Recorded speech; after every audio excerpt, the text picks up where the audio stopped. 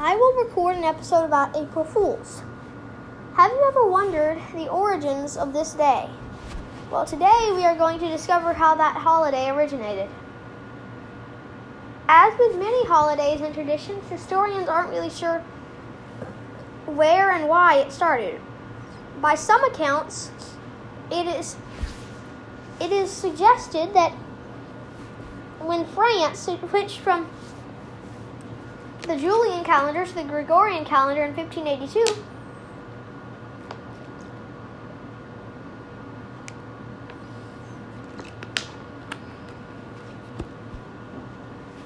some people were slow to adopt the new calendar. The new year is now celebrated on January 1st instead of the last week of March, to the 1st of April. People started to play pranks on the ones who stuck with the old calendar.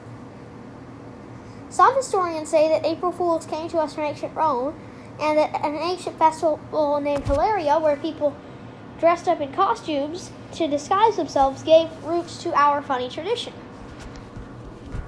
Another story, which is now known to be disproved, it contains Constantine and a jester named Krugel. Apparently, this one says that Constantine gave Krugel permission to rule the empire for a day. He made it a day of absurdity. And every day onward, this was a day of absurdity on April 1st. Or as the Romans called it, Aprilis 1st. Or should I say Aprilis Unum.